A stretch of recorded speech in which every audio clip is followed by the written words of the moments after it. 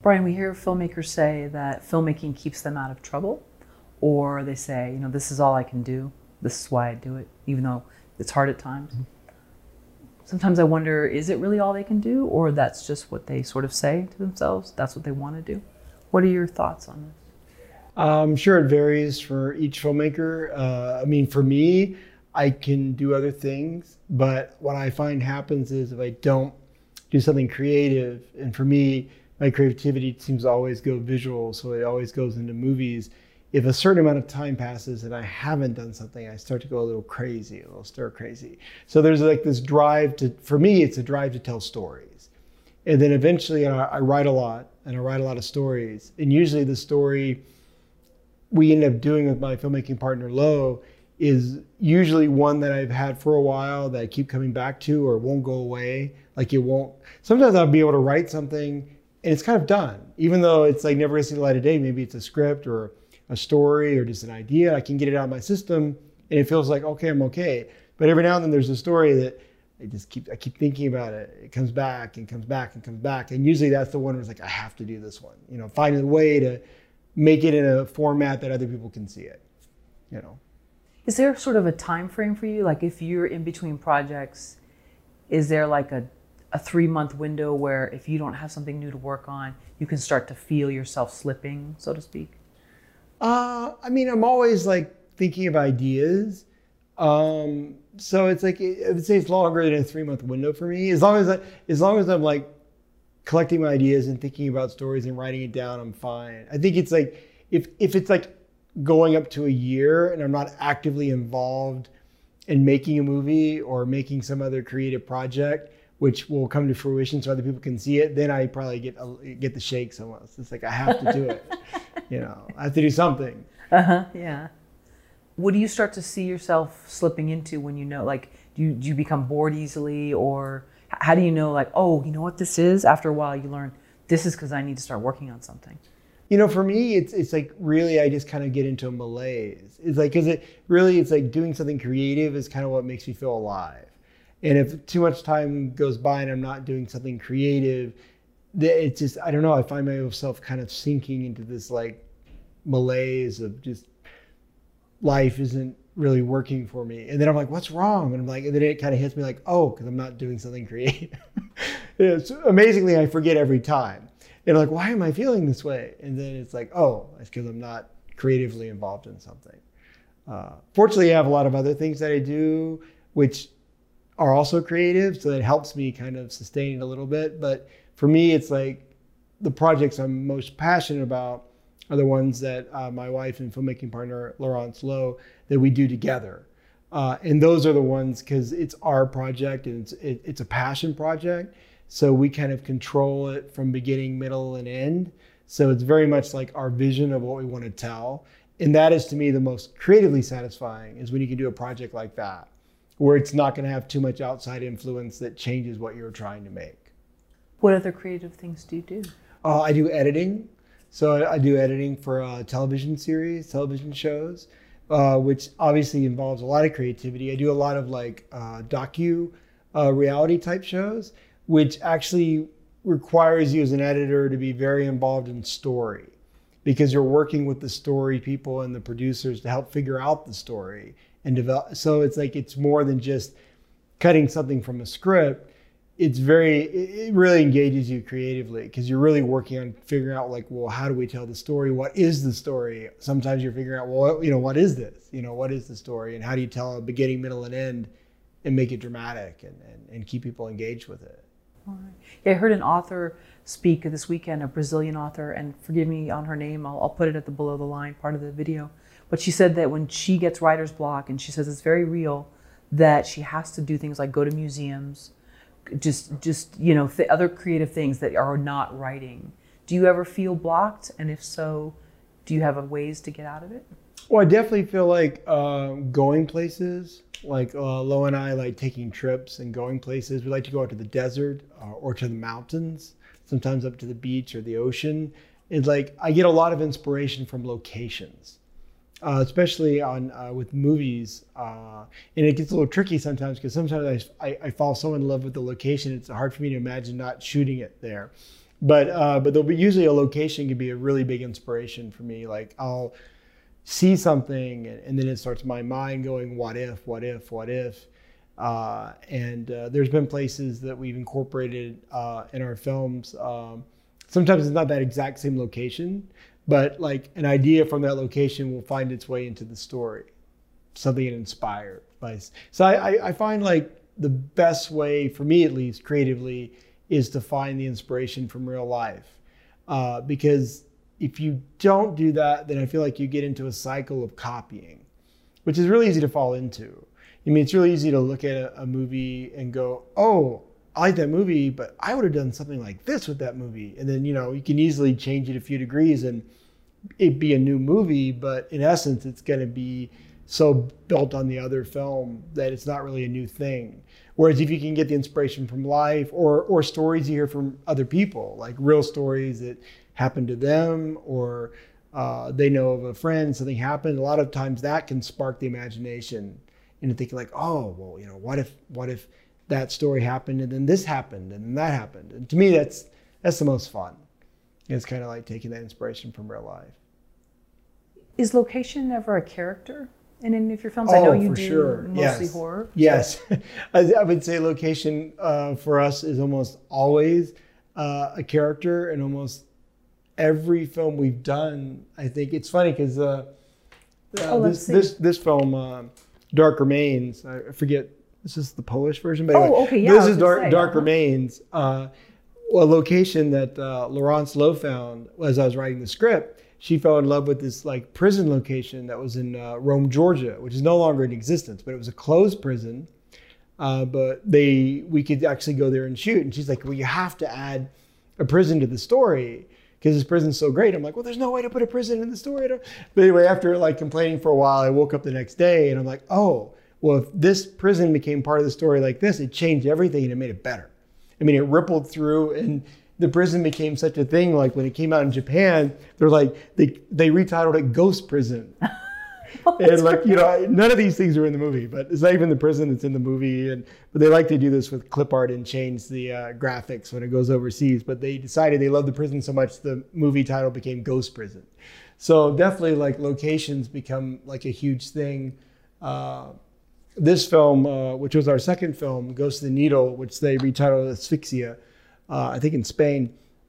That one, a factory, is a very key location for the main character, and a lot of the events take place in the factory. And that became like a very key part to the film. And once we found the factory, we did a lot of revisions on the script and writing because the location inspired us. Because I had other things in the script, but once you see the real factory, you're like, oh, well, this could happen, and this could happen, and there was an elevator there. There's this amazing freight elevator that was there, and that added like this whole thing with going between the different floors, and so like for me, it's like locations, including the first film we did, Freezer, was our first film, and this actually took place on what was the family farm that I spent a lot of time on growing up. I was in Virginia, right across the border from Tennessee. Oh. And I spent a lot of childhood years and weekends and weeks on this farm. And that location was like, it basically was the script. Because once I came up with a story and realized it was happening here, it like you would go, well, the characters here and the characters in the situations, what would happen? Because there are these things in that location. So once you bring in your protagonists and your antagonists and you go, well, what would they do? And then based on being in this environment, and then you basically get scenes and you get moments, and it actually influences the writing of the script. And I find that, I find that very exciting when your location can actually be when the location that inspires the story can actually be the one that you shoot at. That's the best. I mean, it doesn't always work out because you maybe can't, for practical reasons, shoot at that location. But that's the best case scenario. Otherwise, whenever you do get the real location, you kind of have to embrace it and make changes instead of trying to fight it to be the location you don't have, because that'll work against you. But location, definitely a character. Yeah. Well, you've brought several DVDs here, and they all have amazing covers. You were telling us off camera that some of them are actually the same films, yes. right?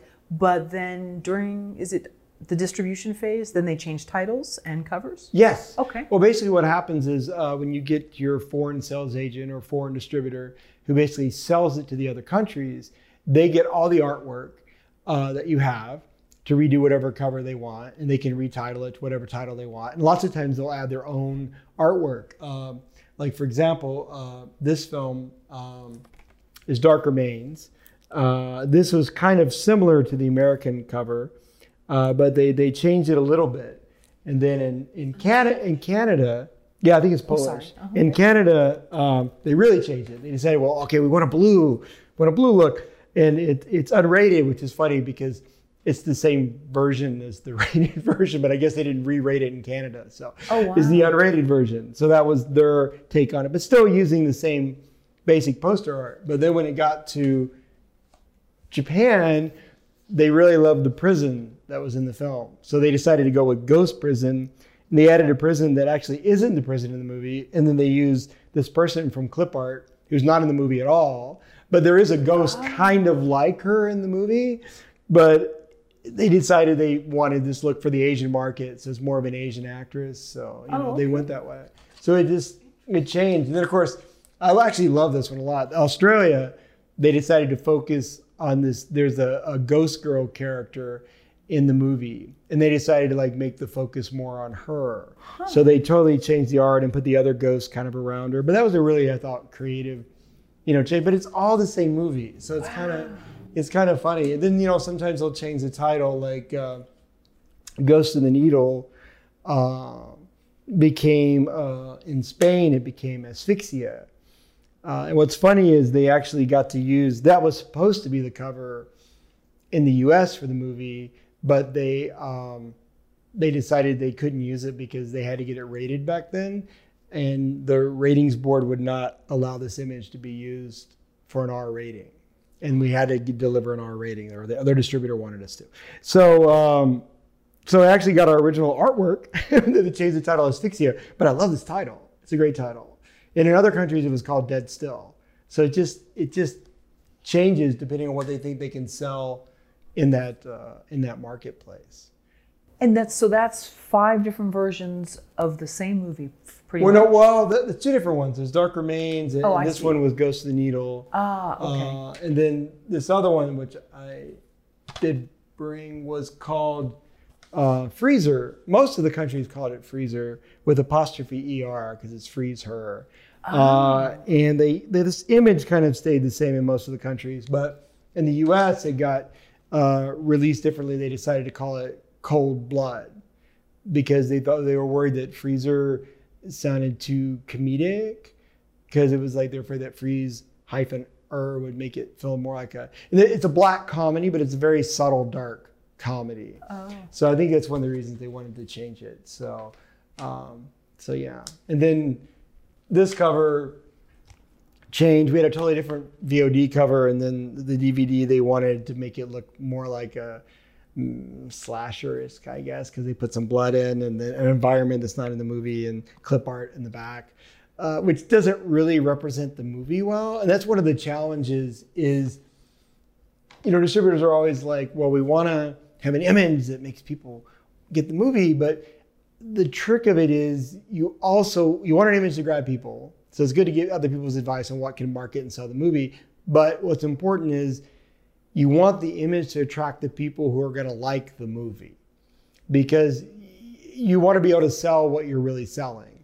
And what you can run into with the cover is they can make a cover where they're selling to a different subgenre of horror, and maybe those subgenre fans won't be happy with the movie because it's a different movie, but the people who really like that movie and in a different subgenre of horror won't check it out because of the cover. So you kind of can get yourself in this like trap. So it's tricky when dealing with distributors. You always want to get one that will work with you in terms of the cover art, or at least involve you in it. But it's very difficult, of course, for you to ever get final say on it. But it's always good to try to make it part of the process that you can be involved in it. So you can try to keep it on track to what you think represents the movie for what it is. So. Forgive me, what are the different subgenres of horror? Because it's interesting, like your movie could be divided into different subgenres just depending on how they want to market it. Well, it's the marketing divides it into different subgenres. But basically, it's like, there's like, the slasher movies. You get slasher movies, you get, creature films. You can get more science fiction films in the horror genre. I mean, like Malignant was medical horror. So it was like a medical horror subgenre. You have supernatural subgenre. And within the supernatural, you can have supernatural like possession, exorcist, or you can have ghost. So it's like there's basically all these different little subgenres in horror. And lots of times they'll mix. Like our last film that is on the festival circuit right now, Echoes of Fear. Oh, great. It's a movie. It's a supernatural horror movie, supernatural horror ghost movie. But it takes an interesting turn. Still stays a supernatural ghost movie, but it takes an interesting turn, which we don't talk about because we don't want to ruin the movie for people. Sure. Okay. But it's an example of how the different subgenres can mix within the same film, and that can be really exciting. Well, I think when as an audience, that's what I like as an audience person is I love to be able to go into a movie. I like to go in cold. I like when I go to see a movie, it's like, if I know I'm going to see it, it's like I will not watch the trailer. I just try to avoid reading anything about it, especially reviews, because they tend to give you a giant plot synopsis. Yeah. I like if I know I'm going to see a movie, like, I want to see that movie, I try to know nothing about it and then go see it. And then, because that way I like to be surprised. And then after that, I'll read the reviews and look at the trailer and that kind of stuff. But I like to go in cold. I'm the same way, and I like to hear the directors. It's fun, and I love it when there's a movie that you think it's going one way and then it goes into another. Is like, to me, really exciting. In horror, when you can't quite figure out what, it's fun that way, because it's like evolves and it has the twists and turns and it's just organic and it's just a lot of fun. And a lot of marketing now, I get it, they want to sell the movie, but lots of times to sell the movie they like kind of blow everything. And maybe that'll make someone rent and watch the movie, but it's really going to diminish their experience because they'll take stuff from the third act. And for me, I'm a very visual person. So when I watch a trailer like that, I remember those images. So it will affect me as I'm watching the movie because I know in the back of my brain things are coming because I haven't seen it yet from the trailer. Maybe other people can watch the trailer and kind of blank after seeing it and not have it ruined for them. But so the trailer for our last film, Echoes of Fear, it was a real challenge for me, was to do a trailer which has the mood and the atmosphere and tells you it's a suspenseful, scary movie, but at the same time, and shows good images in there, but at the same time doesn't blow the movie. So you can still have the experience where that suspense and scares and stuff will work when you see the movie, that the trailer hasn't ruined it. That was a big challenge. I think I ended up doing like 6 or 7 drafts of the trailer, working with I worked with the foreign sales agent, foreign distributor on it as well, getting some notes. I got notes from other people as well. I mean, I kept getting notes that people felt like what could help market the movie. And then I had to figure out a way to kind of like do those notes without ruining, giving anything away and ruining it. So it was a challenge. Sure. It was a challenge. Can you think of some current films? Because like, let's say Hereditary, I didn't know too much about it going in. And I was pleasantly surprised by the twists and turns. And I wouldn't say I'm like a total horror, fanatic. Right. But I was really impressed with that. Can you think of other films where that really takes you on a ride where you're not expecting stuff? Oh gosh, so often in horror, it's so good about that. I'm trying to think. Oh gosh. Even Carrie. I mean, I use those 2 examples probably too much, so I've got to stop. But well, no, Carrie's great. See, that's a great example. I mean, it's hard to remember now because, the marketing turned into like her soaked in the blood, right, on the stage. But initially, everyone of course that also came from the book. So in a way, they assumed that a lot of people already knew the basic gist of the story because of the Stephen King book. Sure. So I think they probably weren't too worried about ruining it. I was just thinking about an example of one and then I lost it. Well, The Exorcist too, because you're not really totally sure. You hope that she's going to be cured. Right. But you don't know, and the doctor, he becomes increasingly more and more angry, right? And kind of becomes his own monster, Right. Well, that's like it's funny. Like both of those, it's such a challenge when they're based on a book, because then you're dealing with the expectation that everyone wants it to follow the book, but then you have to. It's a movie, so you have to adapt it. You can't just do the book, because usually in a book, especially a Stephen King book, so much is internal with what's inside the characters' heads, which you can't really get. You have to kind of a great example is The Shining, which is an amazing book by Stephen King, and it's an amazing movie by Stanley Kubrick. They're very, very, very different, but they're both amazing. I mean, Kubrick basically took the essence of what was in King's book and said, well, how can I tell this visually in a movie that will work? And, I think King got really mad because a lot of things were dropped. And a lot of things, unless you read the book, you wouldn't even understand when watching the movie. But Kubrick knew it had to be its own thing. Instead of the hedge monsters, you have the hedge maze. Because he knew that the hedge monsters is great in the book, but especially at that time with the special effects, it could be really cheesy and just, not work and become a laughable thing. So he kind of made that same scary environment by making the hotel a character, but doing it visually.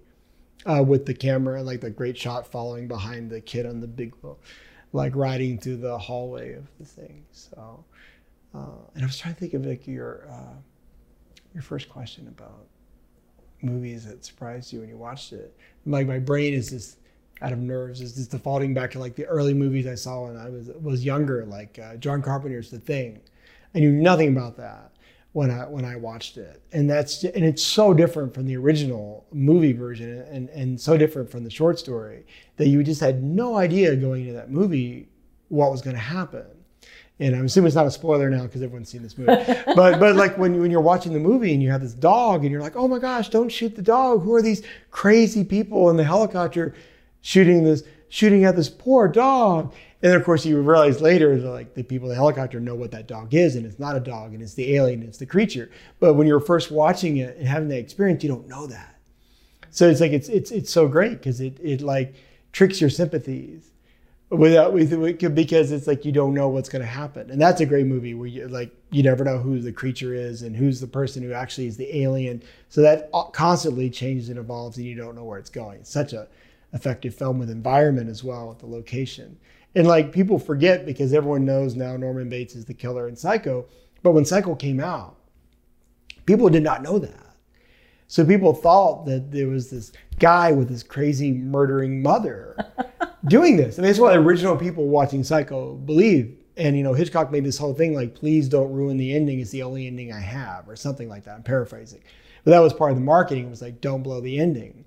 And so for people to have that experience and not know, it's unfortunately, by the time I saw Psycho, it was so known that Norman Bates is the killer that you don't get that experience anymore. But imagine to be in the theater and have that experience of watching Psycho, not knowing that Norman Bates is the killer, and you have such sympathy for him because he's this poor henpecked boy. So that's a great example. And I don't know, it's how hard would it be now to try to put out a movie like Psycho for the first time and not have it be ruined? Not have it be spoiled and ruined. It'd be so difficult now with social media and everything. It's just very difficult. And basically people have to beg. It's please don't, the filmmakers basically say please don't ruin the ending, And then everyone rushes to the theater sometimes to see it the first weekend because they know it's going to be ruined. Because once it comes out, everyone's going to start blathering about it and writing articles, and there'll be spoilers now in headlines. I won't read the article because I don't want to ruin the movie, but then they'll blow it in the headline. You're what are you doing? So it's just by seeing the headline, it's kind of ruining something from the film. Or on Twitter. I see a lot. Yeah, Twitter. It's it's very frustrating. I think to be able to go into a movie night cold is very difficult. I think you have to actively work on it now. Would you be a filmmaker today if you didn't go to USC?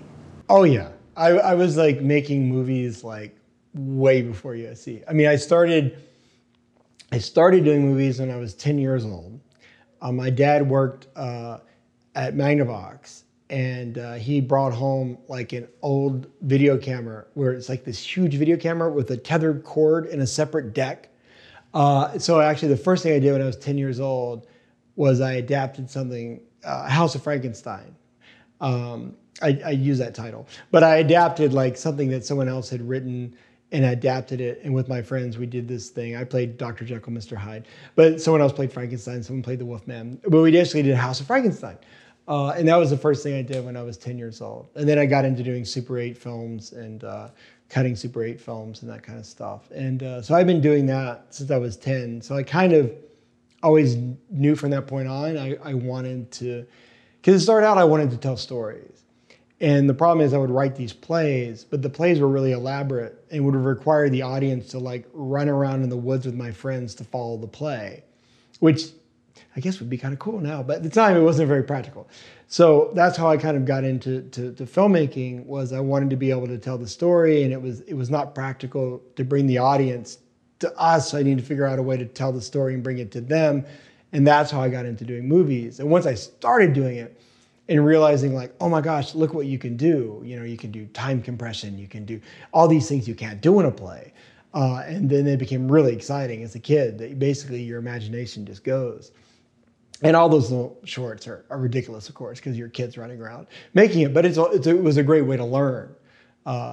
And because there was no YouTube back then, it's like none of those things were seen. So nothing can embarrass me because it doesn't exist in a way that anyone can see it. But I always knew from that point on that I wanted to make movies. And I was always into horror and science fiction and thriller. And those subgenres always kind of merged oftentimes, like they would kind of like blend together.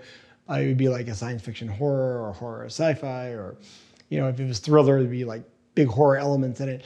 And so it kind of just gravitated and grew into that. And our first film I did with my wife, Laurence, my first feature, was a horror film, psychological horror film. And we really enjoyed it. And it kind of like led into our next horror film. And they've all been kind of different subgenres. We gravitate most, I would say, towards supernatural. Our first two were kind of like psychological / supernatural. So it's almost like the first one was 100% psychological, but there were supernatural occurrences because it was happening in his head. And the second one was much more, Ghost of the Needle was much more like, is it in his head or is it out there? And then our third film we did was a straight up supernatural ghost movie where we made it all, it kind of went all the way. And our last one we did, Echoes of Fear, also is a supernatural ghost movie. So, but even within that, there's a key element to the film talking about hauntings, and there's a debate she has with her best friend in terms of like, well, am I going crazy? Is it a ghost out there, or am I going crazy and seeing things? And her friend kind of tells her, is like, well, if a ghost is going to reach you, it's going to be in your head either way. So I'm kind of like, I'm very intrigued by the idea of kind of breaking down this barrier of whether it's something in your head versus out there, and this idea that if it's in your head, it's not real. Well, all reality is in our head. So I mean, that's how we process the world. That's true. So it's like, to me, it becomes a very artificial borderline in a lot of movies where it's like, oh, is it in her head or in his head, and is he crazy, or is it out there and it's supernatural? Where I think, to me, it's more intriguing, like the blurred line in terms of, well, what that means between what's reality in the head and reality out there, when all reality is what you process inside your head. Right. Didn't Philip K. Dick also kind of wonder about that? Oh, Not only Philip K. Dick, yeah. into his own life too. Oh, my goodness. It's dark. It's a ghost. In your mind, what is the purpose of story? The purpose of story? Yeah. Like, why do we need story? Even if it's why horror, science fiction. Oh, okay. What is the reason we need story? I don't know. It's like, I feel like story is like something that probably happened, I don't know, probably before humans could even speak. Probably story was being gestures and being told by drawing things in the sand or in the ashes or pointing or gesturing. I think humans, I don't know, I think there's an innate need to tell stories. I mean, part of it is to tell the real story of what's going on, like your story of your life, so you can communicate with people in terms of what you need and stuff. But then I think it really quickly goes into just being able to imagine different scenarios, because you kind of have to do that to live life. You kind of have to think about, like, if I do this, what could happen, blah, blah, blah. And then, you know, it starts when your imagination starts going and thinking like that, then you start thinking more and more fanciful ideas, and then, you know, you start making up characters. I don't know. It's just like, I feel like it's part of basic communication with people is like, we want to be able to read a story or experience a story that's different from our own life experience. We want to be exposed to something different than what we're seeing in our daily to day lives, because it just activates the brain and just makes you think about things in the world differently. Reading a story and seeing other people's viewpoints, which comes from the story, whether it be fiction or nonfiction. I think because someone else created it or wrote it, you're being exposed to like a different way of thinking about the world, which I think is just really important to be able to function in the world, to be able to see things from a different perspective. I think it's an easy trap we can fall into when we only surround ourselves with stories of just what we believe or what we think about or just relates to our little bubble. I think it's very dangerous. I think story is very important so we can understand how other people live and exist in the world and see those other viewpoints, so we can be more open-minded and understand that like everything doesn't revolve around our little personal lives. And all that comes from story, I think. That's a great point. And even more so now, because we click on an article online, and now that reality is reflected back to us 100 times, because now that algorithm is going to show us so that's what many similar... That's what you want to read. And boom, boom, boom, boom, boom. Right. And now, they think that's, you're wanting to learn all about golf. And so... Right. And it's very difficult. That's a really good example, because it's harder and harder to like, because I have a lot of interest and I like to look at a lot of different articles, and I noticed that like if I click on an article about X, all of a sudden there's all these articles about the same thing coming up. It's like, no, I just kind of wanted to sample that, and I'm good. And if I want to know more about it, I'm going to Google it. But yeah, it is interesting how, it's amazing because of the internet that you have all this access to information that was so hard to get. And the flip side of it is, you're right, now that there's this way of algorithms channeling things to you, it's almost limiting you a little bit. It felt even like 10 years ago on the internet, felt much more wide open. Like you would just go anywhere, who knows what you'd click on and go see and go find. And now that they're trying to target you and guide you down a certain path, you kind of have to actively fight it, I think, now. You have to be aware of it and fight it. And I think it's dangerous if people don't realize. I think people are becoming more aware of it now, I hope. But it's very dangerous if people don't realize that things are being channeled to them, because they start to believe like, oh, that's what's going on in the world. But is it? And then you kind of have to make your list of things. If it's nonfiction, for me at least, it's like I have my list of places I go to, which I feel like will be able to give me real news. I remember growing up, maybe I'm showing my age, but I remember growing up that when you basically got news, you weren't worried about, there was a whole separate thing like, this is blah, blah's opinion. This is the opinion moment in the newscast or whatever. And the rest of it was news. And it was basically facts, and that's the way it was. And now it's like very hard to find the places where you can get real news. They're out there. Definitely, like most of the mainstream big old news organizations, you can still like trust them, but there's just so many people are getting their news now from other little places that you're like, well, where are they? Who are these people and how much research did they put in? And so it's dangerous. It's probably a dangerous topic to get into. Maybe the algorithm could be haunting someone. That'll be the next one. It's stalking them. That's actually not bad. Yeah. That's actually not a bad idea. That's actually a good idea. How did you break into the business? Well, I got started work-wise. I got started from a writing, producing standpoint. And I started out actually in Atlanta, Georgia, at a production company. And it was writing and producing shows. Some of them were going on NBC. They were basically documentary specials. And TBS, when they had documentary specials on that as well. So I kind of started out in that, writing and producing. And then that kind of did more into directing in that as well. But at the same time, I've always been kind of like doing my original story projects. And then once I got together with Laurence, my wife Lo, we basically found we had very similar interests. And she came at it more from a visual DP side initially. But as we started doing projects together, everything kind of really blurred together in terms of what we would do. And so we basically have been making, Echoes of Fear is our fifth feature film. It's also our fifth horror feature that we've done together. But it was the first one that we co-directed, officially co-directed. Although, I mean, because the lines had just been kept blurring anyway with what we did. And eventually in this one, we're like, okay, you know what? You're going to officially co-direct this one. Because she already is a DP and we were very collaborative. I mean, the directing and the work you do as a DP, it was already getting like this. And she was working with the actors. It was just happening organically.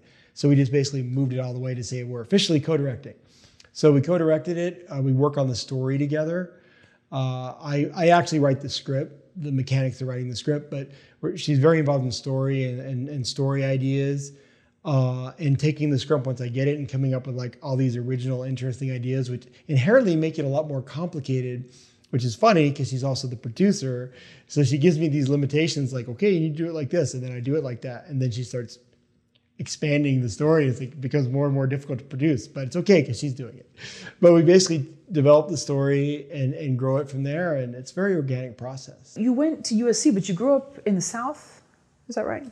Yeah. Oh, yes. I was born in Jersey, but I grew up in East Tennessee. Oh, you were born in Jersey? Yeah. Oh, it was wow. very, very few years there. Interesting. And then I really grew up.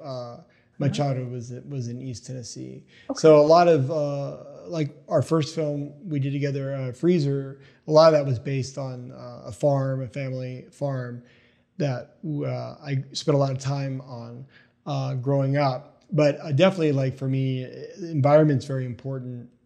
From a horror film and from growing up in the South, there was a lot of stuff in the mountains and trees and woods and farms and barns and all that kind of stuff. So that was very much in the early beginning when we did our first feature. A lot of that came into that.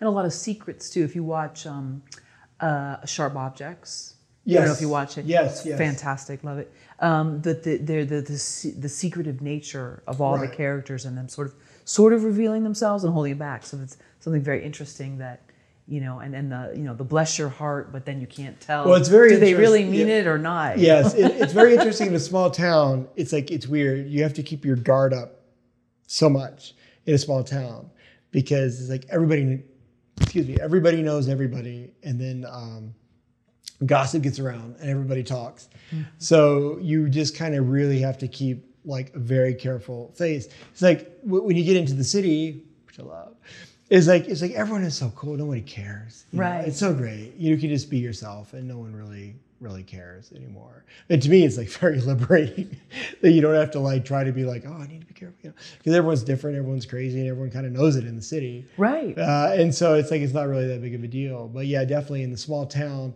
which is why I think a lot of great horror movies are set in small town environments. Sure. And that, because it's like, it does add that mystery and intrigue because everyone's always watching everyone else. So, you know, what's the neighbor doing, and, what are they up to and that kind of thing. So.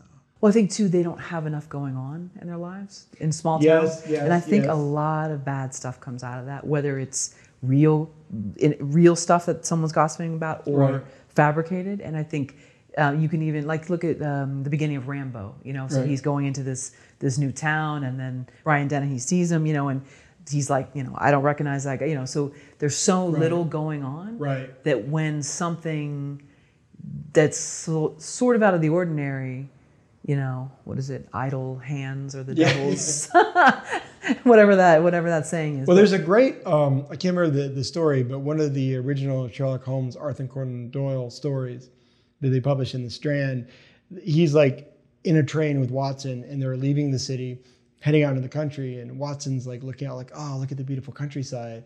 And then Sherlock Holmes says, well, it's an occupational hazard, but I can't look at it like that because I see all these neighbors and they're all separated and they're all so isolated. I'm always like, well, what are they doing?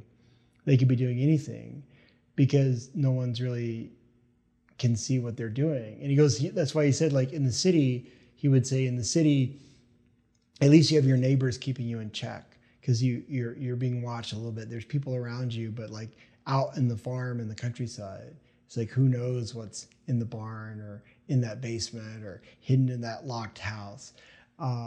In the farm, family farm I grew up, it's like my brother-in-law stayed some time in the house before the farm got sold. And he was like, it was a firm believer, like if you just took a compass and you drew out a circle that encompassed the same population, like all the stuff that's happening in the city is happening in the country. It's all just about the population, but it's scarier in the country because it's so isolated. And if something's happening, it's like, how are you going to find out about it? How did you get your first feature film produced? Oh, well, the first feature film produced was, once I partnered up with my wife, Laurence, and I was like working on, it's funny, I was going to do another short film. I've done a lot of short films ever since like I was 10 years old doing short films. So I was going to do another short film. And I basically was getting frustrated because I couldn't really get the story, I couldn't cover the story I wanted to tell in the short film. It was getting too long. And then we did some tests in Super 8 and I wasn't happy with how it looked. And I realized, well, I really need to do it in 16, but the story's too long and it would cost too much money in 16 if we did the short because it won't make any money. So you're going to lose all the money you put into it. And she's like, well, let's just make it into a feature. So once she kind of like threw down the gauntlet, we started working on the story and fleshing it out and and we did so many script passes on that while we were raising the money and putting the money together. And we got a great investor, Kendall Dreyer, who had never invested in a movie before, but he was very interested in us and he was interested in film. And we pitched him the story, and this is the story we want to tell. And he came on board as an investor, and we also invested as well with some money and also our time and energy to do it and sweat equity. And it took us a while. It was our first film. We shot it over the course of a year. I was shooting it at an old family farm, but I was living in Atlanta. So I was finishing my day job, getting in a car. We were driving 5 hours to the location, shooting all weekend, packing back up and coming back so I could go to work on Monday. So, and she was working as well at a TV station at the time. So we basically, except for 2 weeks, we were able to shoot a little bit, I think 14 days in a row. But the rest of it was all done like a day and a half at a time every week over the course of a year. So it was a long process. So how does a first-time filmmaker, feature filmmaker, I realize you had shorts that you had made, convince someone who has never invested in a movie before to do so? I think when you're doing your first one, if you're doing it the way we did, it was a very micro-budget way. It was just more money because back then it's like you pretty much had to shoot film if you wanted it to look good at all. I mean, the digital revolution hadn't really reached the point where it could look so good. So we knew we wanted to shoot in 16, which of course with film stock and processing and transfer and stuff already gives you a certain budget level that you're going to have to raise money. And I think for the first one, it's like, usually it comes from someone that that because they have to believe in you. So, it's hard to get someone to believe in you if you haven't done a feature yet, even if you have shorts. So I think it's someone who believes in you and someone who's interested in movies as well. And they also have money, but they're interested in movies and being part of that experience of a movie being made, which Kendall was very involved. He actually played a role in the film as well. Oh, nice. Because we made him, because he was perfect for a role. It's like, you have to be in it. So we put him in it. But it was like a very homegrown, tight, very low budget, small crew, passion project. But it turned out really well. And we finished it and it got distributed in the US, but also got distributed overseas, around the world. So it was like for a first time film that we did on such a micro budget, it was like very successful experience. And it kind of led into the next two kind of pretty rapidly. It kind of kept going a little bit. And then the markets and everything changed a bit. And then you kind of had to learn how to ride that. Now it's like, I think in some ways it's easier to make a feature film because of the digital revolution and you can do things now on your home computer. You can get access to cameras that can shoot. And if you have the right DP and knows how to light it and with the right expertise, it can look really, really good. So in that sense, it can bring down the cost. But on the flip side, it's much more challenging, I think, in terms of distribution where you make money. Now, in terms of distribution where you just get it out there, obviously there's a million ways to do that now.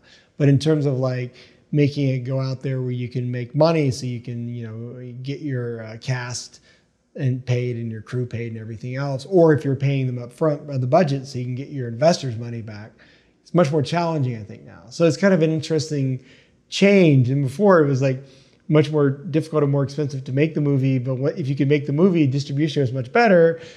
Now it's much easier to maybe make the movie, but distribution is much harder. So it's kind of been this slow change. that we've seen over the course of making the 5 films. So it's interesting. And do you think that's because sort of the collapse of the DVD market? I think part of it is the collapse of the DVD market in the sense there aren't video stores anymore. And video stores kind of was this weird great equalizer, because your movie would be sitting on the shelf right next to a multi-million-dollar Hollywood movie, and you'd be on the same shelf in the new releases. And if your cover was good, someone might pick it up and read the back. And if the story sounded interesting and stuff, they may rent that movie and check it out. So it was a way of people finding out about your movie in the new release section of video stores in a very tactile way. Now, of course, you have it in VOD, but they're little tiny little croutons, and lots of times now placement is based more on the distributor and who has the muscle to get the better placement on the platforms, and there's all those things, and that makes it more challenging now that it's more of a digital world as opposed to physical media. And also, actually, I think it's more challenging in terms of because of piracy, and the biggest reason that's a challenge is world sales is more difficult now, because once your movie comes out anywhere, the movie will immediately be pirated. And all those countries know that the movie will be pirated. And it used to be, there was a very big physical separation between the different countries. So you would sell your movie in your different territories and everything was very separated. It's still separated now. But the issue is because of piracy, it breaks through all those borders. So it makes it much more difficult for buyers in those countries to pay you more money, because they know there's also going to be a pirated version around, because it just will. I mean, it just will happen. So I think that's one of the reasons it's more challenging in terms of distribution. And yes, it goes back to what you were saying with DVDs, because it was a physical thing. It was a little harder to pirate. I mean, it's still piracy in physical DVDs and Blu-ray, you know, but it was harder because it was a physical tactile object. And a lot of people like to have the good art and the good disc with the image on the disc, and it was something people like to own and have. And now that it's going to the digital realm, it's changing. It's a different thing. What about the distribution deals? Were they much more in favor of the filmmaker before, or it's always been sort of a rocky? I think they've never been really in favor of the filmmaker ever, unless you get to a certain point where you have certain clout or power. But I think the difference is because there's like less and less money coming into the pot. So it would still like get siphoned to this little amount you would get, but because less is pouring in, so that amount is smaller. You know what I mean? I think it's always like distributors, you know, they especially we're talking about the indie side, obviously it's very different than a big Hollywood movie. But on the indie side, the distributor would take less of the risk, and they don't really want to spend much money marketing the movie, and they make you pay to deliver everything to them. That's on you to pay everything and give them everything they need. So if it sells for them, great. If it doesn't sell really well, it's not really that much skin off their teeth, because they're still going to make a little bit of money. So it, in a way, it becomes more of a challenge to the filmmaker. Because before there would be a little bit more of a distribution cost, so you could get maybe a little bit more marketing from the distributor. And it depends on the distributor too. And like we talked about earlier, it's easy to make a movie now. And because of that, there's a lot more movies. Now, a lot of the movies aren't good, but they exist. And so, and then you can put a nice piece of cover art on it and stuff, and it looks like a movie until maybe you watch it and it's not that good. But it clutters the market. And so there's more of that, and people are willing to sell those sometimes like for nothing, and which, you know, so it's like all that kind of, it's difficult. It's always been hard, I think. It's just difficult. It's kind of like what's happening with the music industry for a long time, with the same exact thing when you started not selling CDs and records anymore as much, and more digital, and then it's streaming, and then there's less money coming from streaming because people aren't buying the movie a la carte, they're paying for a service. And so it's the same thing that kind of happened to music has been happening, you know, last 4 or 5 years more with movies. So it's the same challenging market, I think. So with making your first feature film, because it was a passion project, you had this great investor, he was in the film, did that in some ways spoil your expectations? Because then it was such a wonderful experience, and whether it was difficult or not, it got made, and you had a good relationship with the person. Yeah. But then subsequent movies you thought were going to be that easy, and they weren't? I don't know. I'm just assuming. I think every movie has like it's like going to war, and it has its own unique challenges. So it's like it's always different, and the challenges are always different, but it's never easy. Even though we had a great experience with the first film in terms of Kendall and him being an investor, it was still very little money, and it was a very grueling shoot over the course of a year, and it was very tough. I mean, physically, it was really brutal. Thinking how we survived that shoot. So that was the challenge on that one. And then other ones, maybe you have more money, it's a little bit of an easier shoot, but then maybe your challenge is because of you're dealing with SAG, or you're dealing with a union type situation, or you're dealing with a distribution challenge or something, or a location challenge. It's like saying, so I think it varies from every movie. It's just different. But it's always challenging. I think any indie filmmaking, whatever the genre, I think is challenging. But I mean, in terms of your personal view on how easy it was going to be, did that one sort of, no, I don't want to say spoil it because that sounds too negative, but did you have rose-colored glasses on for the longest time, thinking that we can do another one, and it's going to, yes, it'll be difficult, and I might have to drive 5 hours, and I have to work another job, and that sounds draining to me, just hearing about that. But in terms of actually getting investors and making things work, it actually wasn't that easy. That one was like a special, all the stars were aligned or whatever. Well, that one was really special. I'm trying to think. Like personally, did you think that everything was going to be that easy? And then, it's weird because it didn't feel easy. It didn't feel easy. Okay, it doesn't sound easy. So actually, kind of was always hoping it to get a little easier. Our second film we also did with that investor, and that was Ghost of the Needle, and that was another great experience. Actually, production experience was actually really, really, really positive on that film. It had a little bit bigger budget, but then on the flip of it, we also had a really good foreign sales experience from that film, but we had a very negative North American distribution experience from it. So it started out feeling really, really good, and then it became kind of painful in the end because of distribution. Even though, like I said, overseas it was great. It came out in so many countries and did really good overseas. So it always feels like you're in a challenge where it's like, if this works out, then you have a problem here. If that works out, there's a problem there. And you just kind of have to roll with it, knowing that there's going to be these challenges coming. You don't know what they are sometimes. You just plan really, really hard and try to eliminate all the problems you possibly can. But you just know that things are going to pop up, and then you just have to deal with them.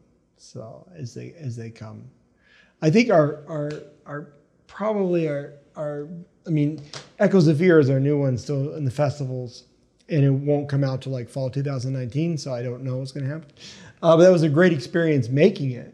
Was a really great experience making the movie. But in terms of the distribution process, the only one that kind of went through the full cycle that was really great experience for us was Dark Remains, which is a different group of investors. Tony Click, I can't remember the other guy, David, can't remember his last name. But that was a great experience, making Dark Remains, and that worked, that sold nicely in the US and overseas. And it got a new life on VOD. It got picked up later when VOD became a better market. It got kind of re-released on the VOD platforms and the streaming, and that's been probably our most positive experience going through distribution. Hopefully, Echoes of Fear, our new one, we'll see what happens. But the film, the response from the audience has been great to the film, and it's been doing an amazing, our biggest success in terms of festivals, because it's won 5 Best Feature awards. It's already done 8 festivals. I think it's going to be in 4 or 5 before it ends its festival run. And the audience response has been amazing.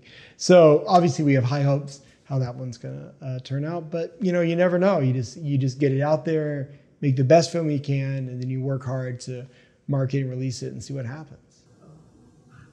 Would you say you're an optimist?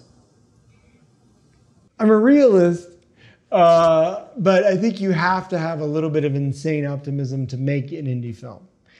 Because if you're really a realist, you probably would look at making an indie film and just go, no. And you would stop. So even though you're realistically, what to expect, you have to kind of like have the optimism or the belief, or it kind of boils down to you have to make it. It's like you've got the story you really want to tell. My wife and I, you know, we tell these stories together, and then eventually there's a point where it's like we really want to tell the story, so we got to make it happen. And then so in that sense, it's optimism, yes, because you just have to go, we're gonna do it, and then you kind of dive in and do it. Were you always this way, or after making many short films and then features, then you realize like this is kind of the attitude I need to adopt? I need to be like a happy realist. I don't know if it's happy, but I think it really comes from Laurence Lowe, my filmmaking partner. I think it really comes from her. She's very much into like you have to find your own path in what you're doing creatively, not worry about what other people are doing, not look at other people's success or lack of success and think about that. You just have to, you have to follow your path, you know, believe in what you believe in, and then just do it. And so I take great inspiration really from her, because she's very much like, even from going back to the first film, I'm like, oh, I really want to make a feature film. I'm not sure how. And she's like, well, just do it. And, you know, and she's always been like that in terms of just finding a way to make it happen. So I think probably from her. Where does a movie begin for you? I think for me, a movie really begins with an idea or the story, the key story element, or the what if. Like this is kind of like a thought. And sometimes like Lowe will bring, you know, we'll have an idea or have a dream and say, oh, there's this really great idea. And like, I always jot it down. Like I jot down her ideas and her dreams and my dreams when I have an idea or a thought I wake up from, or if I'm daydreaming and like, oh, you know. So I kind of try to write all those little thoughts down. And then eventually what I find happens is there's some of those ones that get written down, there's one that kind of keeps chirping. Keep like, hey, and like more ideas come to it. And at a certain point, it reaches critical mass. I mean, usually when I have like 10 or 12 pages of ideas relating to a particular story, it kind of reaches the critical mass where I start going, okay, now we're going to figure out what this is a real script. You know, all these ideas are great, and then figuring out how it coalesces into the script. And then it kind of evolves. Like I work with Lowe, like when I finish the first draft is very useful because she usually gets fresh eyes on it at that point. So it's great to get like a fresh perspective, and then the story grows. And then of course, as you are inspired by locations or real things you experience, and oftentimes as it progresses, like when you start casting, like an actor can be a huge like influence in terms of like, oh, this person, this like changes that character. This could make the movie turn into this. So all those things and it just kind of grows. So it's fun. It's probably my favorite part is like developing the story. And once that happens, once that chirping is so loud, then how do you bring it to life? How do you know that it's time to start casting, that this is something worth spending time writing a script on? Well, it's funny. It's like sometimes I don't know until after I've written the script. I mean, I have this giant bin of scripts, but sometimes I'll finish the first draft of a script and I'll feel like, okay, well, that's good for now. I finished this first draft and there it is. And I read it and go, okay, this is interesting, but not right now. And it'll go in the bin. So sometimes I just in the process of writing the first draft. But then if I finish the first draft and Lo looks at it and I look at it and go, there's something here, then it might lead to the second draft, the third draft, the fourth draft. And at a certain point, the story gets to a point where you're like, yes, this story is here. It's like, this is a really, really good story and we should really make it. And then at that point, it kind of moves into the pre-production phase or the phase of like, well, how can we actually make it happen? You know. So writing a script is almost like a safety valve in some sense, because if you see that first draft and you're like, okay, I did it. I'm not like totally wild about it. Imagine you spend 2-3 years trying to, get it made, raise money, get distribution, all that. Well, that's what it really boils down to, because it's so hard as an indie filmmaker to make a movie. It has to be one that you kind of like are insane to make because the journey is going to be so difficult.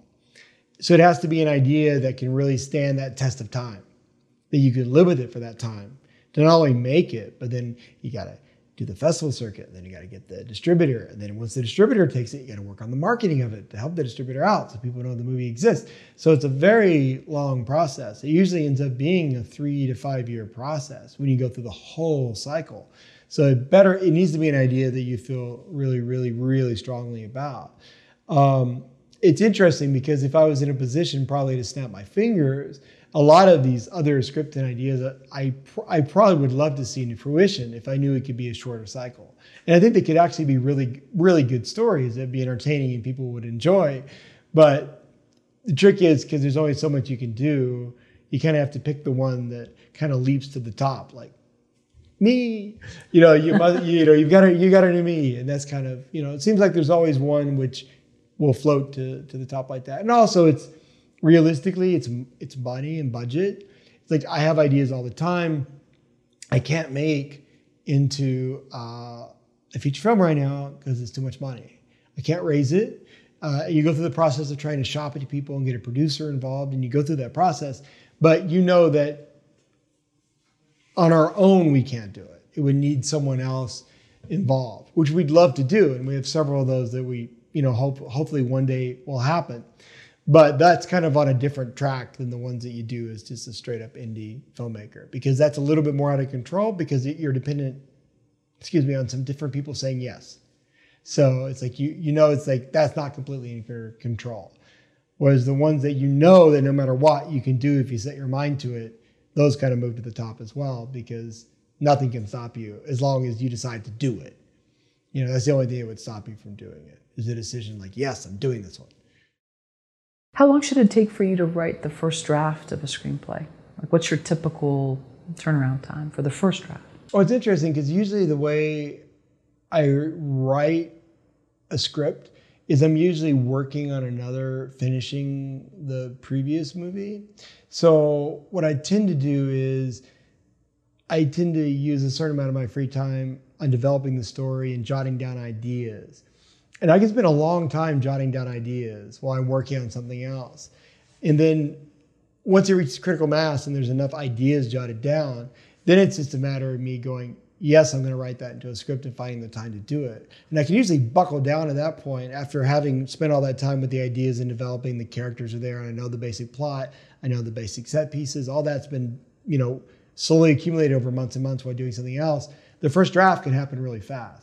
First draft can be done in a couple of weeks, if that's all I'm doing.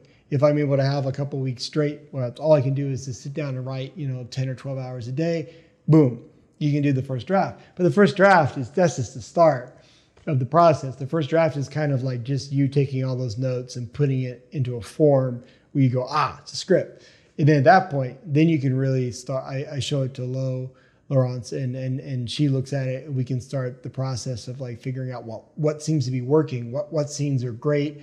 Well, there should be more scenes like that. This scene, it's like, obviously she won't be mad if I say it, but sometimes so like early on I would write a script and she would like, I love the first initial notes on the first draft are fantastic. And sometimes there'll be like giant X's on a page, like boring, but it's great because it basically, you're getting those outside eyes to know like what's engaging, what's capturing you. And then the other part of it is, of course, on the drafts is like shrinking everything down, everything to its core essence. So you don't have any repetition in terms of scenes, repetition in terms of locations or characters doing the same thing. It kind of like, for me, what I've learned over the years is you basically like, what's the latest you can get into a scene and the earliest you can get out? It's like how can you make that work and flow? And from an editing standpoint, and also Lo as a shooter and cinematographer, like we spent a lot of time with Echoes of Fear. Our last one, when we were doing the different scripts, was figuring out like, how we can make that flow really nicely.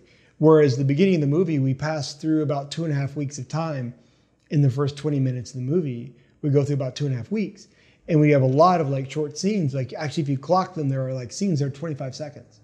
So a lot of it was like figuring out in the script stage, like how to dovetail the audio, hit the scene, and have everything still flow. So even though you have all these like really, really short scenes and you're passing time and you're going, in as late as you can and out as early as you can, but you can't be like disjointed. Everything has to flow in terms of the visual and the edit. And that first starts with working that out in the script. And then of course, when you get into post, you push that even further, but it has to start in the script stage. It has to be thought out that way in the beginning. So, like these are the moments in the scene which will bridge us and visually into the next scene and stuff. So it's exciting to me. It's like, I love the process of doing the multiple drafts on a script and honing it. To me, like honing the story is the most fun. The most daunting is probably like getting all those initial ideas together and getting through that first draft. Because once you have that, then you can just play on all the different versions and just keep making it better.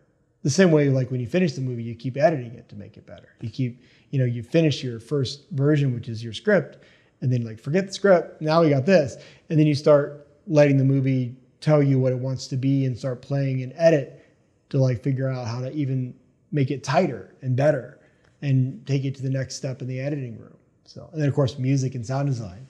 That's really the icing on the cake when you get to that level. You think your experience as an editor has really helped with the storytelling? I think so, because even when I started, like by the time I was doing my second or third shorts, I guess by the time I was like 12 years old, I was editing at that point. I was shooting Super 8. And believe me, when you shoot and edit Super 8 and you are physically cutting the film and then having to tape it back together, you think about what you're editing because it's like that is a process. So you really are editing in your head because it was difficult. You edit in your head. So as a kid, I was like, you already start editing in your head because of the difficulty of splicing that Super 8 film and putting it together. So I kind of like learned that and internalized that. And then what you learn is what you start doing is you start editing in your head before you even shoot. So before you even shoot anything, you're storyboarding. And you're storyboarding it out from the edit in your head.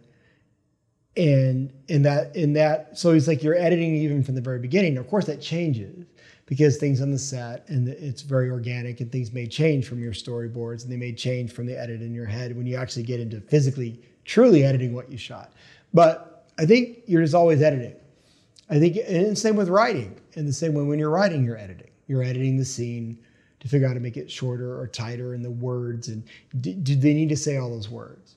Do they need to say any words? Can this just be expressed by an expression? So it may start out in your first draft, it's a paragraph speech from someone, which turns into maybe 3 words. So in a way, it's like, I think editing is the essence of telling a story, is editing, whether it be like editing in your writing or editing in your head when you're storyboarding before you shoot, or truly the editing, what's called editing when you're editing your finished product. So even if I reached a point where I would be using another editor, which I would not be against at all in terms of the physical editing, I still think the process would be a lot of editing would be going on in my head, So yeah, I think it's just like a key element for me I see it visually. And that's how I got into making movies to begin with, as opposed to like doing short story writing or writing novels as much, is that I see it in my head. This is how the story comes to me. So in a way, even when I'm writing the script, I'm watching it in my head. Sometimes I wish you could just jack a little cable into your brain. It'd be pretty awesome. Maybe one day that's going to happen. Everyone's going to be able to do their own movies because they're going to be able to do it. But then you have to really think about it, I guess, or your movie would be pretty jumbled. But yeah. Like charging an electric car? Yeah. But then sometimes that's the challenge, is you see it in your head, and on an independent level, when you're fighting with your budget, it can be very challenging and frustrating because you have this movie in your head and you're trying to get to that. It wasn't until we did Echoes of Fear, for the first time, I felt like I got something better than what was in my head. And to me, I definitely think it's the best film we've done, Lo and I have done together. And it was such an amazing feeling to watch the finished movie and go, that's better than what I edited in my head before I did it. And made me so happy. Because usually the other movies I would watch, And I was like happy with Dark Remains, our third movie, because I felt like I got 80% of what was in my head. And I was like, oh wow, this is an amazing accomplishment. I got 80% what I saw in my head. So to actually get something better than I saw in my head really made me feel like, okay, we finally got it. We finally figured it out. So it's pretty nice. Well, plus you hear so many filmmakers say it wasn't the movie I thought I was going to make. Like it got away from me once we got in the edit room. It wasn't. It was still. I'm still happy with it or whatever. But it wasn't the movie I want. You know, because we have this fantasy of how we want something to turn out. Right. And then you're dealing with so many elements on set. Right. And things just get away. Right. And so that's. Well, the real magic is when you can, like what happened with us with Echoes of Fear. The real magic is when the movie takes on a life of its own and becomes something better than what was in your head. And that, I feel like, is when you finally break through the wall, is when that happens. And I think the really great movies, that's when the magic happens, is when it actually becomes something beyond. It's like you just reach a point where all the elements come together and it goes a step beyond what you even had imagined. And then I feel like then, to me, it's like the really rewarding experience. Because otherwise you're just chasing what's in your head and it can become very frustrating. I mean, I guess unless you're David Lynch and have $100 million and by golly, you'll get what's in your head, because you've got the resources and money to do it. But, there's probably 10 directors in the world who can actually, have the resources to be able to truly do no matter what to accomplish their vision. It's very difficult. I'm sure even if you ask some of those directors, they would probably, maybe, who knows, say, well, it sort of is, but you know how everyone's critical of their own work. Right. Yeah. They notice something that we would never even notice. You're right. Sound of a footstep that they thought wasn't, But there are a lot of people, like, I bet you, like, Martin Scorsese doesn't stop editing a movie until Martin Scorsese decides he's ready to stop editing. Oh, sure, yeah, but... That's what's great about it. I mean, it's like when you can reach a level to have that level of talent and be able to be recognized so you get the resources because people respect your talent and your vision. That's a truly amazing thing. That's true. But then there's new pressure. Yes, of course. If for whatever reason some critic who's never made a film before decides to trash it and tell you how it's all wrong, then... Right. So... Yeah, true. But that's another video. Of all the different scripts that you have in like this bin, I don't know if it's a real bin. It's a real. Oh wow, okay, I thought it was a metaphorical. I like bin. To have tactile paper, so yes, it's a real bin of scripts. Okay, have there been any that you want to make, but the budget isn't there, and it wouldn't do it justice to do it on an indie budget? Yes, there's like 3 that have floated to the top of that I'd very much like to do. The process of working that would involve some other people to make that work. One is a science fiction kind of apocalyptic creature movie. One of them is a very intense psychological horror movie with a female protagonist or / antagonist, depending on how you look at it. But then another one that I really wanted to do was a comedy horror creature film, which I tried really hard to like crunch numbers to figure out like how could we creatively do it, but it still was too much. But we actually came up with a creative way of telling that story in a different medium. Laurence came up with the idea. I said, well, like I want to do like maybe I could adapt the script into like a fun text. And then we could have a picture every 3 or 4 pages to make it visual and keep it fun. And then she came up with the idea of like, well, no, we should do a picture per page of text. So like every page you have text and then you have a cool picture on the other side. And I'm like, oh, that's great. So it was a way of us keeping the visual nature of it, be able to still have images, while also being able to do, have the text and tell the story, yet not be limited by the budget of like if you were trying to tell it into a movie. And this is an early prototype book of it called Innards. How cool. Which it's very early prototype. We have amazing artist, Armando Norte, who did the illustrations for it. So there's 106 illustrations for the novella. So like once again, a picture for every page. Lo is actually doing the coloring and, in a weird way, the lighting on the black and white illustrations. And she also just came up with the other day, it's really exciting, she just came up with the idea, because we were trying to figure out how to make the text work with the image and keep it visual as well. And she came up with the great idea that the text is actually going to be hand printed as well to go along. So the text, even though it's on the right side and it's text, it's going to be handwritten and hand drawn. And it's very creative in terms of like how the text is done. And that was always, even when it was typed, it was done that way. So like in terms of the words that come out and the layout of the page and stuff, it's very different. So it's a really unique, I'm really excited about it because it's very unique, because we call it an illustrated novella. It's not a comic book, but it's definitely not a novella with a few illustrations. So it's living in this interesting in-between world between the two. So it's very unique. But it just suited the story really well because it was a comedy story. The comedy comes from the characters and the very bizarre situation. So with the creature. So because it was comedy, it just really lended itself to doing it with this fun text style, with the images and a very interesting graphic images to go with it. It really lended itself to being able to tell it in this way. So that's something we're going to turn to after Echoes of Fear. Our last feature comes out fall of 2019. Hopefully everything works out on that. We're going to start turning our attention to that. Lo's currently finishing the coloring and lighting on it. So yeah, so that's Innards. So how long was the script? Oh, the script was a full feature script. Like 120 I'm trying to remember like how many script pages. I think it was like 98 script pages. Okay. But of course, it's not the script. I had to go back to my creative writing origins and convert the script into a story.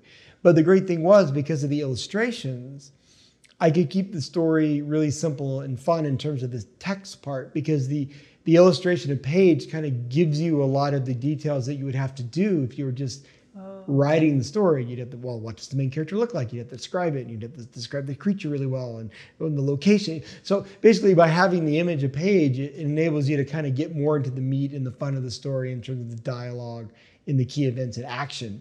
You can kind of jump right to that in the text, because the picture is kind of helping you along, helping the reader or viewer along in terms of what it looks like visually. So that's why it's a really fun marriage. And that's where it comes in a little bit, heading into your comic book realm a little bit. But a lot more text than a comic book, where it comes back into your novella world. So it's in that nice in-between space that we kind of created. We know adaptations are common, but how common is it for a script to then be turned into a novella or a novel, whatever? I think it happens from time to time. A lot of times it happens because people will do it to try to sell the script and the story, which I, of course, would not be against if that ended up happening once the illustrated, Innards, the illustrated novella came out. If it helped it turn into a movie, great. But our key goal was in doing it to make it a very its own project. So if it leads to the movie, great. If it doesn't lead to a movie, it's okay, because it exists in its own way, in this form that people can enjoy it and get the story. And once again, a way of someone experiencing the story that you can't get. You can't hand someone a script. It's like handing someone who's not an architect the blueprints of a house. It's not a very satisfying way to experience a story. Scripts aren't meant to be the end result. I mean, scripts are always a step, like the blueprints of a house, to turn into a house, to turn into a movie. Right. So this, what's fun with this is this basically, adapting it in such a way that it's complete in and of itself. That's really cool. We're very excited. Very cool. We'll get it done this year for sure, and then we'll figure out how to get it out there. That'll be a whole new distribution world, because we've never done done distribution of a book or novellas. So I don't know. You don't know. So we have to learn, because it's the first time we've ever done this. I mean, all of our experience from doing movies doesn't really lend itself to what we're going to do with this novella. So that'll be something new we'll have to learn in terms of distribution and marketing and what the best way is to get it out there to people. Where did you actually get the book made? It's a beautiful book. You want to hold it up again? Yeah, sure. It's absolutely gorgeous.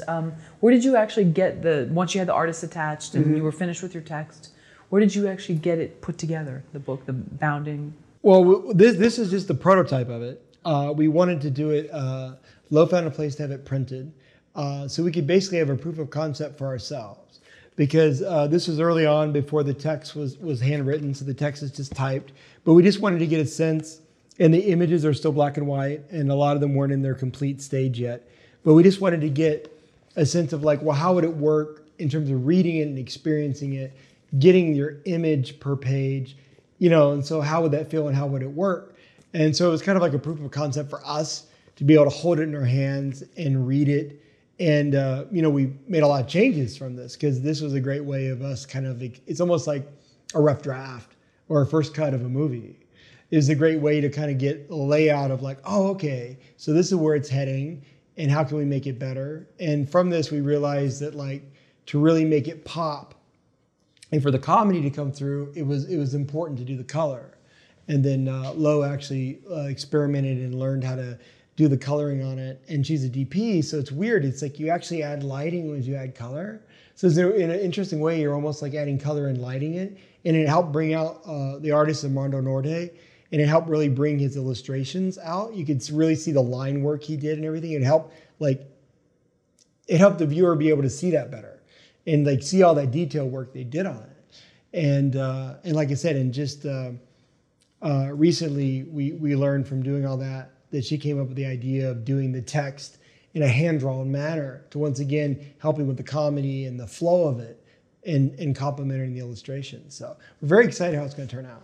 Yeah, it'd be interesting. Imagine like it's such a hit that they want a second one, but they don't want to turn it into a movie. They actually like it in novella form, and it becomes like its own series. Well, that's great. Cool. I mean, every time we do a creative project, we're like, we try not to think about who knows what it's going to lead to. So we try to be open. We like finish it and see where it goes and see what opportunities it opens up for, whether it's a movie, what opportunity it opens up for another movie. If it's this, if it opens up an opportunity to tell another story this way, I mean, it'd be interesting. So I think for us, it's like finding the right avenue to tell the story, what it lends itself to, to tell it. Did you go to bookstores, the few that are left, and try to see, sorry, the few wonderful bookstores that are left, did you go to them and try to see what other novellas in the horror section, just to get an idea, since this was a new realm for them? Well, yes, we actually dropped into an amazing horror shop called Dark Delicacies. Oh, okay. And they... in Burbank? Sorry? Yes. Oh, okay. Yes, mm-hmm. Yes. And it was interesting because the proprietor of that Dell, he is an author himself. And he's very aware of everything that's out there in publishing, especially in the horror genre realm. And it basically, it's kind of unique. There isn't anything exactly like this. There's some things with an image, but it's like every 3 or 4 pages, or it's not balanced the same. We did see like a book that was done there, I can't remember the name of it, later, after we kind of done the prototype and mapped it out, where they did kind of have an image and with text per page, but it was different. It wasn't a novella as much. It was almost like poetry in a way. So it's like we haven't really seen anything exactly like this, which to us is exciting. We've heard other people say, well, that's not good, because it doesn't fall into like a little niche. Like, oh, it's that type, it's this, it's that. But to me, it's exciting, it's different. Well, remember Shel Silverstein? Like did his thing, remember Shel Silverstein, the writer? Like, no. Oh, okay. He did kind of like these cool like poems, and then there would be these drawings. And I'm dating myself. I think that's like a Bay Area. No, he was worldwide, I know, but he kind of, I don't know. Well, when I was a kid, like the poet that really impressed me in terms of what he did visually was E.E. Cummings, and how he laid out his poetry actually really affected me a lot. I actually, a long time ago, did some poetry, and I would kind of like, I kind of fell into a similar thing where I would visually kind of move the words around in a different creative way, which when it got adapted into this novella, that same thing kind of came through, even though I hadn't done it since, I don't know, college, I guess. But the same thing would happen where like I would bring words up and words would be big and move things on the page different. And so that's why it's different. Even in the text side of it, it's not just like a normal text where it's like line, paragraph. It has its own rhythm and style in terms of that as well, which will be brought out even more. That's going to be the text is going to be done by hand by Lowe. It's going to make that even more pronounced. So I'm very excited. You were a poet in Tennessee in high school? Oh my God. How was that? Pretentiously awful. Do you have any like-minded people? I filled books with my poetry, which no one has ever seen them except for very good friends and Laurence. Obviously, Lowe has seen some of them, but yeah, it was just for me. It was a way I would let out creative outlet steam when I couldn't make a movie. I would use that as an outlet. That's before I would write scripts so much. Once I started writing scripts a lot more, I kind of stopped doing that and became much more just writing scripts as an outlet.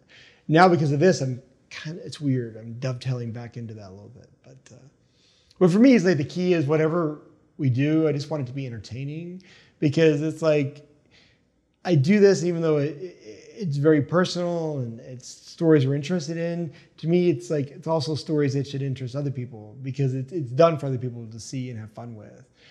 Even when we do the scary supernatural horror movies, it's fun. It's scary. I mean, it's fun to have a good scare and tell a creepy, scary suspense horror story. So everything we do is kind of like focused on it being entertaining, which is why I get scared to say the word poetry. That's why that poetry does not exist in little books I hand out. It's just for me, because I don't think those things would be really entertaining for someone else.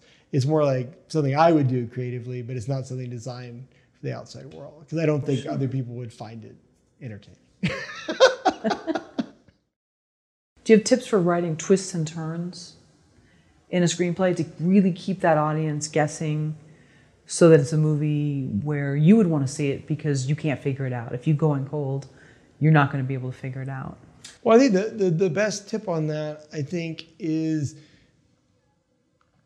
if the story is coming from your imagination or from what you're inspired by from real life, or what you're inspired by that's not from another movie, that will be that would naturally make it be less predictable. If you're not copying a movie you've seen or thinking about, well, what did other movies do when they did this?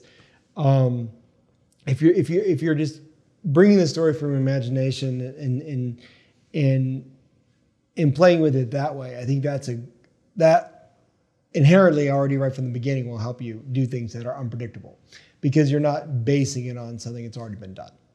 I think that the trap you can fall into is like, there was a trope with slasher movies, which I love a good slasher movie, but there's a trope in the 80s, it became a parody and a joke, where they would do fake jump scares where people would open a closet and the cat would jump out. And it would be like this joke in a while, like, how long has this cat been trapped in this closet? So he could jump out and scare. But it's funny because even, in Alien, there's a scene where the locker gets opened and the cat jumps out and it's a fake jump scare. But it's perfect in Alien and it's handled beautifully. But, it's like, but then everyone's like, oh, the cat jump scare became like this. It became a joke, as it should be, because then it became used in parodies, which is great, using it in a parody. But so I think that a lot of it has to do with just not doing what's been done before. And, you can always try to attack that more intellectually if you're aware of having seen a bunch of horror movies, by just deliberately making sure you don't do what's already been done. Or if you know that's been done, you make sure if your story naturally has something similar, that you figure out a way to make sure it goes in a different direction, so you don't go the direction that usually goes into. And that's something we worked really hard with Echoes of Fear. There's a very big turn in the end of the second act into the third act, which is very organic to the story, but it's a very big turn in the story, which a lot of people are really responding to from the festival plays. The festival audience is really responding to that, because once again, it takes it in a direction that you're not expecting from how you're watching the movie, and you think it's following this path of the way this type of movie it is, but then it goes in a completely different way. But once again, that came from the fact that The first part of the movie was inspired by real events, so we drew from that. And the other stuff came from true events and true stories that we heard about. So we incorporated that into the story and segued that in. And that's what made it unique. Because it wasn't following like a formula or a particular pattern, or wasn't even obeying the rules of just falling neatly into a particular subgenre. It kind of added a subgenre as it got into heading into the third act, and there's been a great response from that. So I definitely think that it's always good, no matter what story or genre, if you can, think outside the box in terms of like, just based on how you come up with your story, it'll happen naturally, as long as you're not copying things, I think. And then if you feel like your story is naturally falling into being too similar to something, then you can work actively against it. You can like decide like to actively like make sure you do the left turn when everyone else does the right turn. If you have to. If it just happens that like it feels like it's getting too close to something, you can intellectually decide to do that. But I think it works best when it's organic. When you're coming up with a story, it kind of works best when the story evolves and naturally those twists and turns happen because of the story. It's always best if it can just happen as you develop the story naturally, I think. Did you ever catch yourself in the beginning like, you know what, this is way too similar to this one scene in a Brian De Palma movie. I can't do this. This is too much like out. Did you ever see, because I think it's natural for writers as well. Right. You're going to emulate those that you're watching, you're reading. And then you realize, oh wait, I'm becoming that voice that's not original. I know it's kind of hard to see, especially if it's your own. Yeah. I'm trying to think. I think it was a trap. It was easier to fall into initially when I was writing the scripts that didn't even get made before we even did our first feature. I feel like I pretty much actively fight against it. I know that definitely when we come to orchestrating suspense and tension, and especially a scare, earning that scare organically and naturally, not using the tropes that are overused and doing the same. And that might be an example of kind of like actively working to turn left instead of right, actively working to not do the thing that's usually done. Both in terms of sound design, in terms of music, in terms of like the build to that moment, to execute it differently. What makes a good horror protagonist? A good horror protagonist? Oh, that's an interesting question. Well, I think any protagonist, in any genre, I think it has to be an interesting character. It doesn't have to necessarily be a likable character, but there has to be something about the character which is fascinating and interesting, that you want to know what they're going to do, and you're invested in terms of what's going to happen to them. And I think that's really the key. Obviously it's like one of the scripts we talked about, the intense psychological horror film with the female protagonist. Someone could inverse that script and see her as the antagonist. But she's the main character. It's her story, so she's the protagonist. But once again, it's like what she goes through, and she's a very fascinating character in terms of what she's experienced and what she's become, and what happens to her and how she responds to it. It really much pulls you in the horror thing in terms of, well, what's going to happen next? How is she going to get out of that? How is she going to solve that problem? What's going to happen to her? Oh my gosh, what she just did, what is that going to lead to? And I think especially in horror, that has a lot to do with it, is whether you like the protagonist or you don't like the protagonist, or the protagonist is an anti-hero. A lot of it has to do with like seeing what's happening to them, how they respond to it, or what they do, which makes the things happen to them, and just kind of seeing that riddle in terms of what it leads to, like what every step leads to and how the character responds. So I think the key is like the character. Everything the character does needs to be in character. It has to be a response that character would have. And of course, as the movie moves along, lots of times your character will change because the character will have an arc. But it's natural and organic in terms of what's happening to this character. Their change is because of the world is bombarding them based on their actions. And I think watching that unfold especially in terms of horror, if there's suspense and mystery, is like one of the things that really pulls you in because you're invested because you want to know what's going to happen, with that character.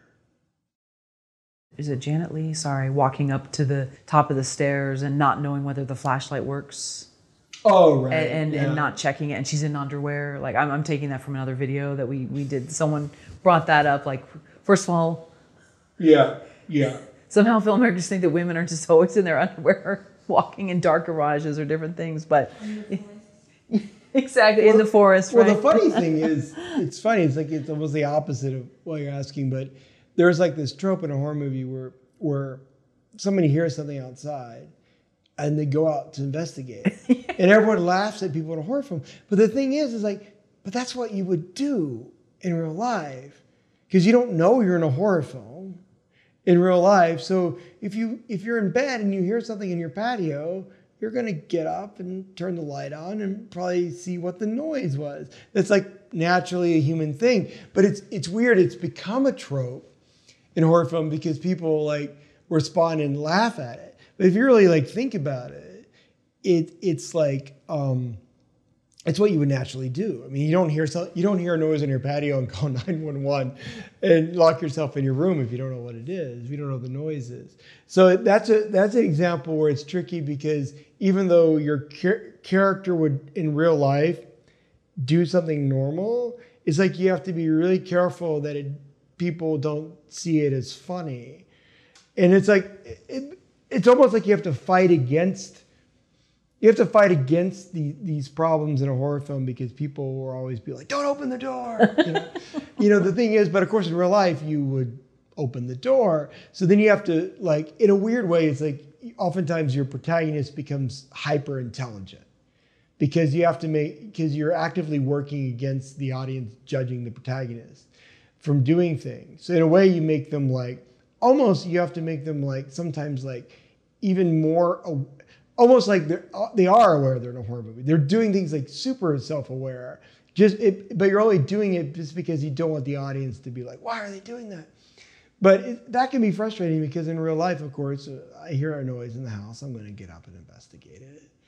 So it's like then that becomes your challenge as a filmmaker and a writer, how you do that without making the audience judge the character, even though it's a perfectly logical thing to do. I mean, Laurence, a lot of the main characters' tropes in Echoes of Fear is inspired by my wife Lo because she's totally fearless. She's the one who will hear the thing on the patio and immediately will be lights on, throwing open the door. And I'll be more like, well, wait, let me grab something. Let me get a bat. And it's like, wait a second, what? Don't rush outside. But so actually a lot of the inspiration came from our character in Echoes of Fear from that and making her a very fearless character. And once you establish that as a character trope, then it stops the problem of it becoming a laughable thing because it's coming from the character. And when you realize that the character is very much someone who takes care of themselves and isn't spooked out by things, isn't creeped out by the bumps in the night, then once the audience understands that and understands about the character, then you can kind of pass through some of those horror tropes that would be a problem. Kind of halfway answering your question.